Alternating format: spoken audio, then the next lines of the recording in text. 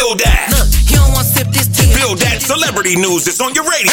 Heard me. Hey, yo, A&G. Spill that. Yo, what's good? So, the last versus battle between the Lox and Dipset was crazy, but now there's rumors talking about there's gonna be another versus battle between Cheif Keef and Lil Durk, but it's fake. And I don't even think Cheif Keef should battle Lil Durk. Honestly, in my opinion, check this out. Tell me what you think. I think Cheif Keef, if he were to battle anybody in a versus battle, it would be Waka Flocka. I don't know. They just got that hypeness in them, and I don't know if you get what I'm saying. Do you feel me or not? Now, let me tell y'all this. I'm so tired of Future and his baby mom's Britney. Now, I don't know if y'all saw, but allegedly Future texted his son that his baby mom's Britney is a HOE. And now Future and his baby moms are both selling merch related to their latest fight. Boy, if you don't get... For more Spill That, check out the Truth Talk Blog with DJ A&G at Power 106.